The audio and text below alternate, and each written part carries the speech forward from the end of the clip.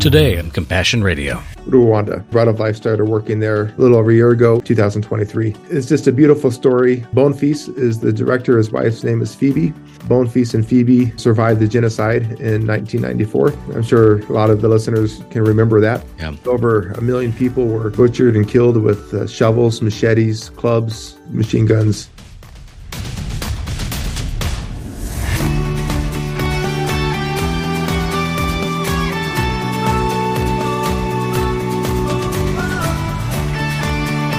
Hello, friends, and welcome back to Compassion Radio, the daily radio journal of God's people in the act of taking His words seriously.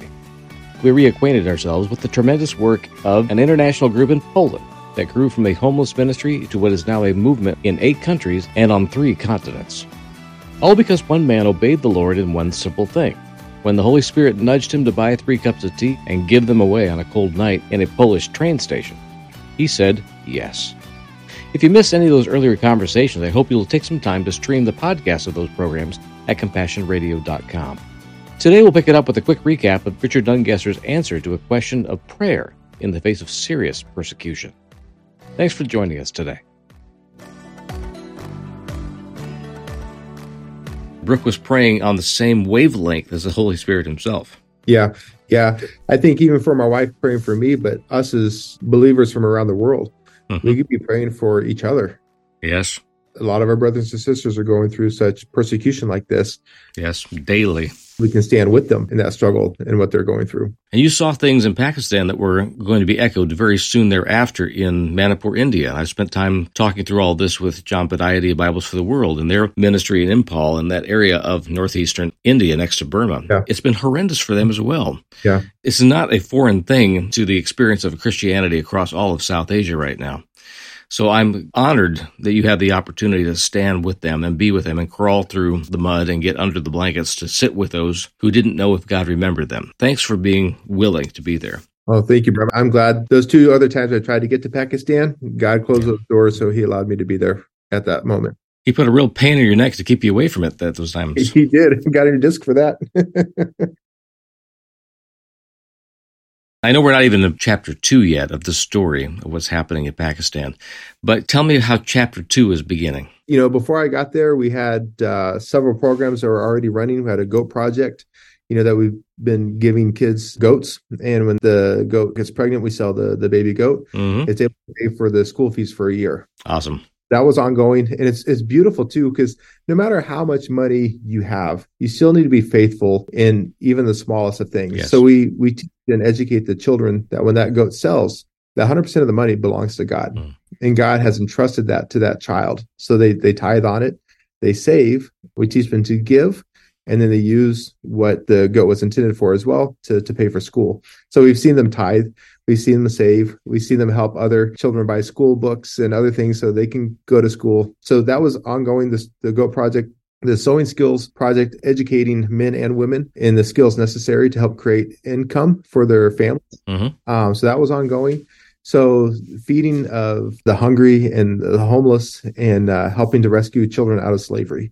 They're forced into slavery at a young age, either working the rice fields, brick cauldrons, whatever it is. So that was ongoing. So this persecution happened when I was there. And so I wanted to respond somehow to help those that were persecuted, because the destruction is, I mentioned before, like generational destruction. Yes. When you make so little to replace a refrigerator that costs $400 and you make $80 a month, you're basically living to feed your family, to put clothes on the back of your family, and to get a new refrigerator, maybe in a few years, if that, to get a new bed, a bed frame, new clothing, a new front door. Mm-hmm. The front door burned, destroyed, ripped off, everything gone. Yeah. We've had several donors start to give. And so we've helped over 100 families now with getting new doors. Your plumbing completely gone, getting new plumbing, new electrical, new beds, new bed frames, new trunks. They have these big metal trunks where they keep their blankets and their winter clothes. Those were lifted, doused with gasoline and lit on fire. So we're getting new trunks. And it's just a joy to see God's provision, because their Christians are praying, God, you're my provider. Yeah. Everything is gone. What? I trust you, but everything's gone. And then a knock on the door and our Bread of Life team is there. Hey, we're here. Mm-hmm. How can we help? People, I think, are just utterly shocked As far as I know, I haven't heard of another organization yet that's been able to be there in this area. And it takes our team, I think, a lot of boldness and courage to be there to help these families rebuild. Yes. The children and the moms and the dads, there's still a lot of fear in the air, but to see God's provisions of these things that are taking place is just unbelievable. Yeah. It's the most beautiful thing. And one really cool thing, like when we translate Bread of Life into Urdu, it really translates as Jesus. Okay. We want Jesus to be proclaimed. And so people are able to see like the bread of life, the sustainer, which is Jesus, and not just from somebody, but they're able to give God the glory, give God the credit, and give God the thanks, because these things are coming from him. When we read the scriptures, if we go into it deep enough, people start teaching us what the names mean. And we start learning that Yahuwah HaMashiach means God saves. He's now come to save. And then you hear stories like this where the only functional equivalent in their language means Savior, the person that's going to make this come to life in you spiritually, emotionally, physically, all these things. You're sustained in all ways. Like the functional name of Jesus is going to be in their language, Bread of Life. Yeah. You didn't know that when you were handing out cups of tea and then moving on to pastries and stuff in a train station in Poland. And here you find yourself in a corner of Pakistan, crawling through low-lying rubble to get to people, to discover that Jesus is already there. Yeah, he's there. And it's amazing, too, because the students that we have and some of the workers in our sewing projects that we have, they're like, hey, we're going to donate our time and volunteer as well. And so we're making 1,000 jackets to give to people in these areas because they have no jackets for winter to come. And so from scratch, they lay out the material, they lay out the patterns, they make the sleeves, the stuffing, the insulation, the zippers, the pockets, the collars, and they're making it by hand. So they'll be making 1,000 jackets to be distributed for this winter to those that are in need as well. Become givers while you're learning how to receive. That's wonderful. Yes. Yeah. Even in their poverty, they're able to give to the Lord and help other people. Okay. Richard Ungesser still with us from Bread of Life Ministry, Poland, Ukraine, Pakistan, and now we'll talk about a couple other countries before we're gone with this conversation today. Richard, tell me about where else God has led you in the past couple of years that is big on your heart. Overall, God took those 3 cups of tea in Poznan back in 2001 and asking God to multiply this to help, feed the 5,000, make sure everybody gets a cup of tea. We're now in 8 countries. So in Europe, we're Poland, Ukraine, and Moldova. Africa, it's Ivory Coast, Zimbabwe, and Rwanda. Asia is Pakistan. And then since God brought us back during COVID, we started here in the United States of America as well. Very good. So my most recent trip was to Rwanda, where Bread of Life started working there a little over a year ago. We started just this May 2023 in Rwanda. It's just a beautiful story. Bonfils is the director. His wife's name is Phoebe. Bonfils and Phoebe survived the genocide in 1994. I'm sure a lot of the listeners can remember that. Yeah. Over 1 million people were butchered and killed with shovels, machetes, clubs, grenades, militias, machine guns. And unfortunately, literally speaking about butchering, that is an adequate description of what happened and the kind of violence that was perpetrated against those in an ethnic cleansing effort. The Hutus were tired of being looked down upon, and they turned the tables and then picked up a weapon. And they were goaded on by seriously evil people. So the media was amplifying the hate. Yep. And in a very short time, the West could not believe it was happening like this and in such intensity. But they were roaming the country looking for anybody who would identify with a group that had supported the Hutus to go after them. Yeah. And I had this experience, too, of going through the streets and realizing that you could not, within eyeshot, see a group of people without seeing somebody who had a scar. Some kind of scar, like a white mark across their forehead, or were missing the lower part of their arm. Now, the survivors of this genocide were not people who avoided violence. They were the people who survived the violence. It was like everybody who was under attack has something to show for it, even physically. You could not travel through the country without seeing it all around you. It's like this entire generation will be a testament to itself of what violence does to an entire country. Yeah. Yeah, it was really interesting. So Bonfils and Phoebe, I'll tell the story in a second, but he took me to the Genocide Museum. I don't know if you were to go there and keep going. Yes, I did. I went there. And I've been to Auschwitz in Poland close to 10 times, with different mission groups and people wanting to go, and tragic all around the world when things like this happen. But having a survivor, not in his 80s or 90s, still within our age, walking me through And I had English headphones on and I was taking my time. They said, no videos, no photos. I wanted to honor that, but I really wanted to gather all this information so I can make sure to remember it. So I was walking through, taking my time and reading what was written. Like you said, they even had, their documentations, and it had, your Hootsie or whatever, like your name in there. So they knew how to identify you as well. And then Bone Feast comes and grabs me. He's like, hey, I want to show you something. And there's that room that has all these photos. I think it's about 3,000 that's in there. And he took me up to a photo. He's like, this is my aunt and this is my uncle.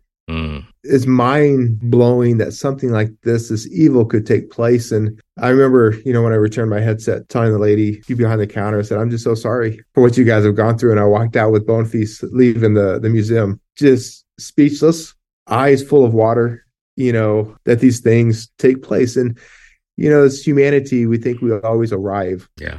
We've arrived, and, things like this don't happen anymore, but they still do. Yeah, it was a very humbling afternoon being there with Bone Feast. So Bone Feast, growing up, orphan foster, not really having a home, he always saw Europe or America as a destination, the promised land to go to. Yes. And so when he graduated from college, he and his wife were married and he came to Poland. That was his promised land. He worked really hard to get there. God opened the doors and he came to Poland. They had a job. And when they got there too, they had their first child. So they were living what they thought was God's leading. Yes. It wasn't that they lacked money. They had money for what he was doing and everything. But after, I think it was about 6 to 8 months, he and Phoebe, they didn't feel the peace of God. And they knew that there was something more. And so they moved from one town of Poland to Poznan, and they started coming to the Poznan International Church. And that's where we met. Our whole family was there that summer. It was last summer. My wife fell instantly in love with Phoebe, wonderful lady, and her child at the time. And they came, we invited them to come to a Bread of Life camp, working with international kids, Polish kids, plus Ukrainian refugee children. And they just jumped in, they were serving, and they were engaged. It was after that camp, at that moment, Bone Feast came to me. He says, I know why God brought me to Poland, so I can bring the hope of Jesus and Bread of Life back to my country of Rwanda. Compassion Radio will continue to keep bringing you encouragement from the Word, inspiring stories from the front lines of faith, and awesome opportunities to make a difference for the kingdom around the world. But we need your help right now to continue doing just that. Please take a moment today to consider how you might help us to accomplish our unique media ministry and mission. Just visit our website, CompassionRadio.com, or call our toll-free order line, 1-800-868-2478. And note our new mailing address, which is P.O. Box 77160, Corona, California, 92877. Again, that's Box 77160, Corona, California, 92877. And now, back to the broadcast.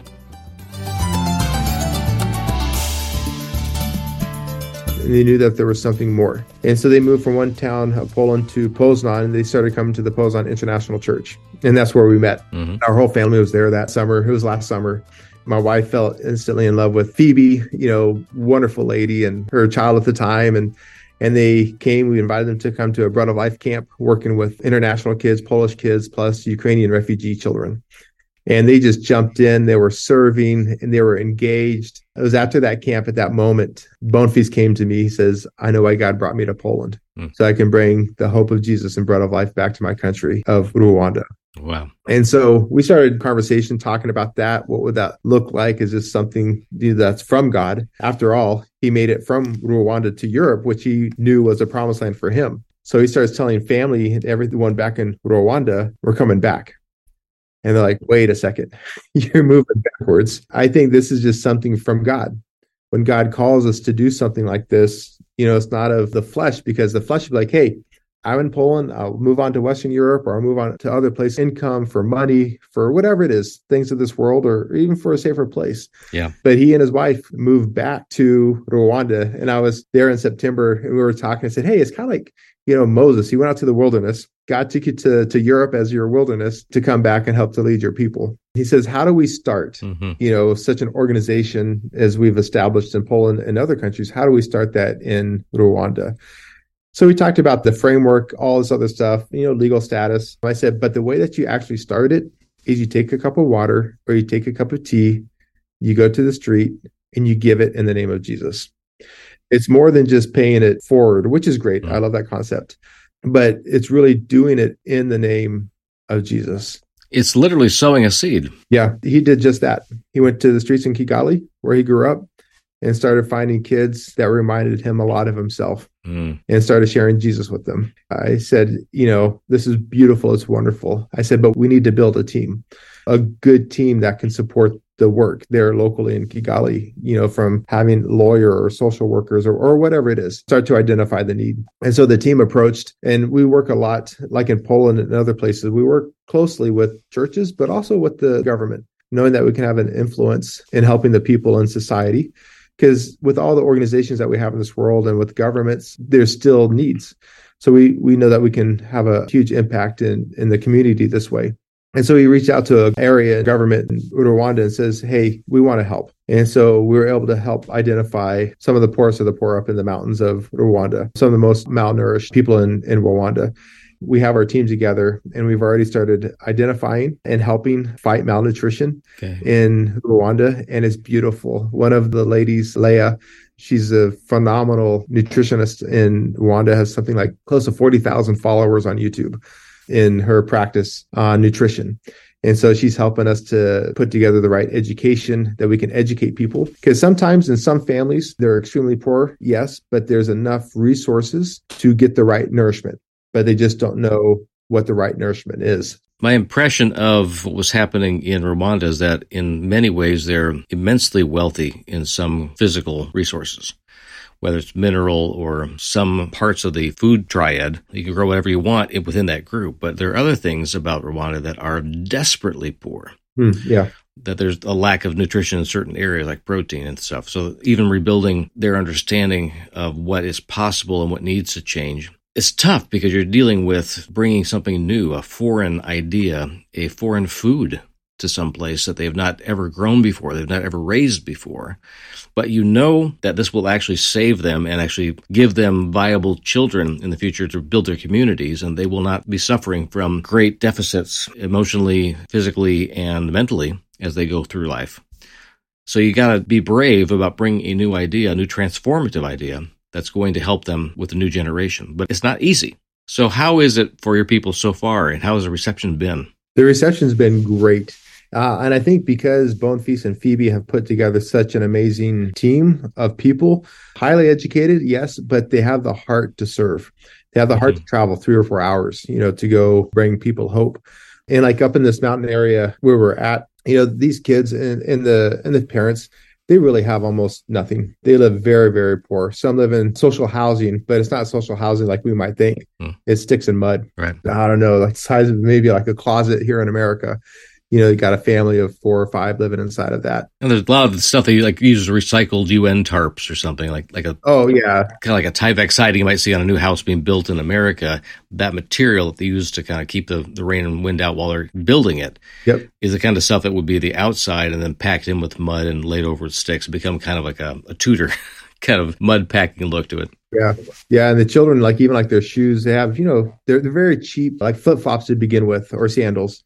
But you look at them and they've been sewn together again and again. The soccer balls are all the plastic bags that you can tie up and then tie string around them, and that you got your soccer ball. Imagine trying to kick that thing downfield. Yeah.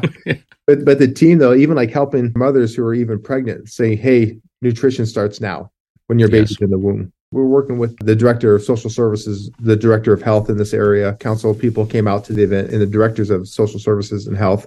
And they were just thrilled with our partnership together to be able to target these individuals and help them get the help that's needed. Because we know, too, that malnourishment really affects the child and the development, education, everything else. So we can break that generational cycle of malnutrition and already start to change the trajectory of these children that they can create the jobs, get better work, and provide better for the future generations. And you have to have that future generation vision, because I know that in lots of parts of Africa that the pecking order is the young, strong men who are the breadwinners or are the people that would defend the village get the food first. And so they'll eat everything they want, and whatever's left over then goes to the lower children and the women. Often, the last person to eat in a village is going to be a pregnant woman, which we would know that if you're looking beyond just today, the first person that needs to be fed and cared for should be the one carrying the future in her own womb. Yeah, true. And that's a spiritual shift. So how are your people able to get that word across and help them to see something they may never have conceived before, that the women are not just important because they do work for you during the day, but because they literally carry the future? Yeah, this is true. This is one of the things, too, that we've been really from the very get-go that God's even laid on my wife, Brooke, her heart in Pakistan, is really going after and empowering the women. Because in many cultures, they do get pushed to the side, become secondary, or not even become valued at all. Yeah. And it's a really big push within Bread of Life to target and help these women through the education or getting them food, and then also creating sustainable food sources for them. Like this next project, we're trying to gather funds for 1,000 fruit-bearing trees, avocados, other types of trees, and create these gardens for them in their particular homes. Until you go, you've been there, or unless you've seen like a village in Rwanda or maybe other parts of Asia or Africa, we talk about a home, it's like a stick hut. It's chilly, it rains, and you can get maybe a little garden, but really trying to empower them to create the sustainable food sources extra that can supplement from what they already get. And we're also starting other micro projects there for sewing, like we've done it successfully in Pakistan. So we want to do the same thing in Rwanda, is able to empower the women also with sewing, creating things, hair cutting, salon, nails. And these are some of the simple things that the team has shared with me that they want to do. And we're doing. So it's really able to help in that way. The men, like one particular home that we went to, we took a lot of aid up into the mountains. The road was good, was asphalt. I was really impressed with the roads there. Yeah, they're really good. But once we got off the asphalt road, it was quite bumpy. Then we got onto another road that even the vehicle that we had was 4-wheel drive. We all had to get out and walk. Yeah. So the vehicle could go the rest of the way and carry the aid for us. And we even got to a certain point where the vehicle couldn't go anymore. So we loaded up the aid on ourselves and continued to walk another 30, 45 minutes to a home, where the father, he walks up to 2 to 3 hours each way. Even in that, I asked him, how much money do you make or how do you get paid? He says, sometimes I just get paid in food. Yeah. I could bring food home to the family. So it's this type of poverty type families that we could bring these sustainable food sources to fight these insecurities that they're dealing with on a daily basis. Very good. And that continues to grow. I imagine there's lots of energy stored up in these young people, and it is immediate for them because they're the first generation of the orphans of that kind of genocide that know what would happen if we slip back. So they are looking forward, but they're looking forward right where they are and not looking forward across the world saying somewhere else will save me. The people you raise up, Richard, are the kind of people that God turns their heart and their minds back to the people from which they come because God cares for who they came from and those who were left behind too. So there's no steps down in God's plan, and your people seem to be called forward in so many different directions that they never expected to go. And I imagine that'll keep happening as you keep meeting people from different countries through your Bread of Life ministry and through the International Church in Poznan. So is this the chapter you're in with Rwanda? Is there something else you're expecting to happen in 2024? Or are you just going to kind of ride the expedition along the way and see what happens? We're already talking 2024 with our team in Rwanda is to go to the country south, Burundi, and start work there in 2024. What we're able to do, and they've already identified people there as well that need the help, and so we can multiply ourselves and start work. Leah and some of the other team members, their goal is not just Rwanda. It's actually sub-Saharan Africa. The whole stretch. Right? It's a whole stretch. This is an area that's twice as big as the contiguous United States. It's not a small area. Yeah. But I truly believe God gives these visions to people specifically to carry out his will here on this earth. And so I look forward to seeing that growth, that development.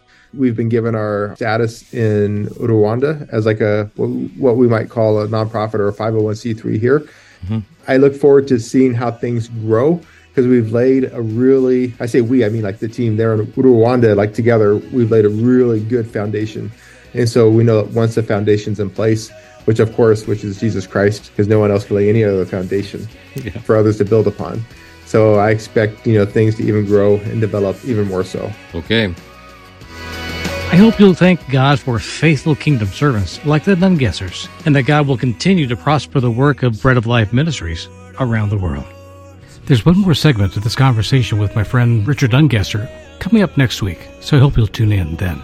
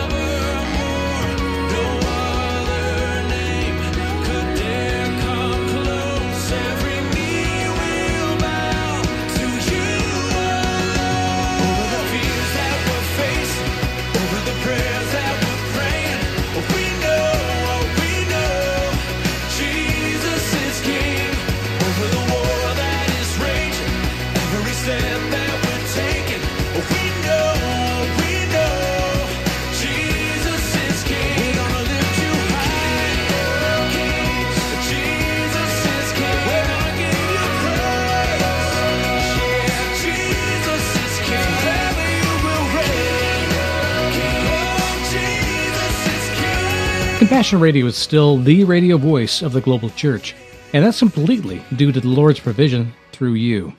Give online today at CompassionRadio.com or call us at 1-800-868-2478. Or write us. P.O. Box 77160, Corona, California, 92877.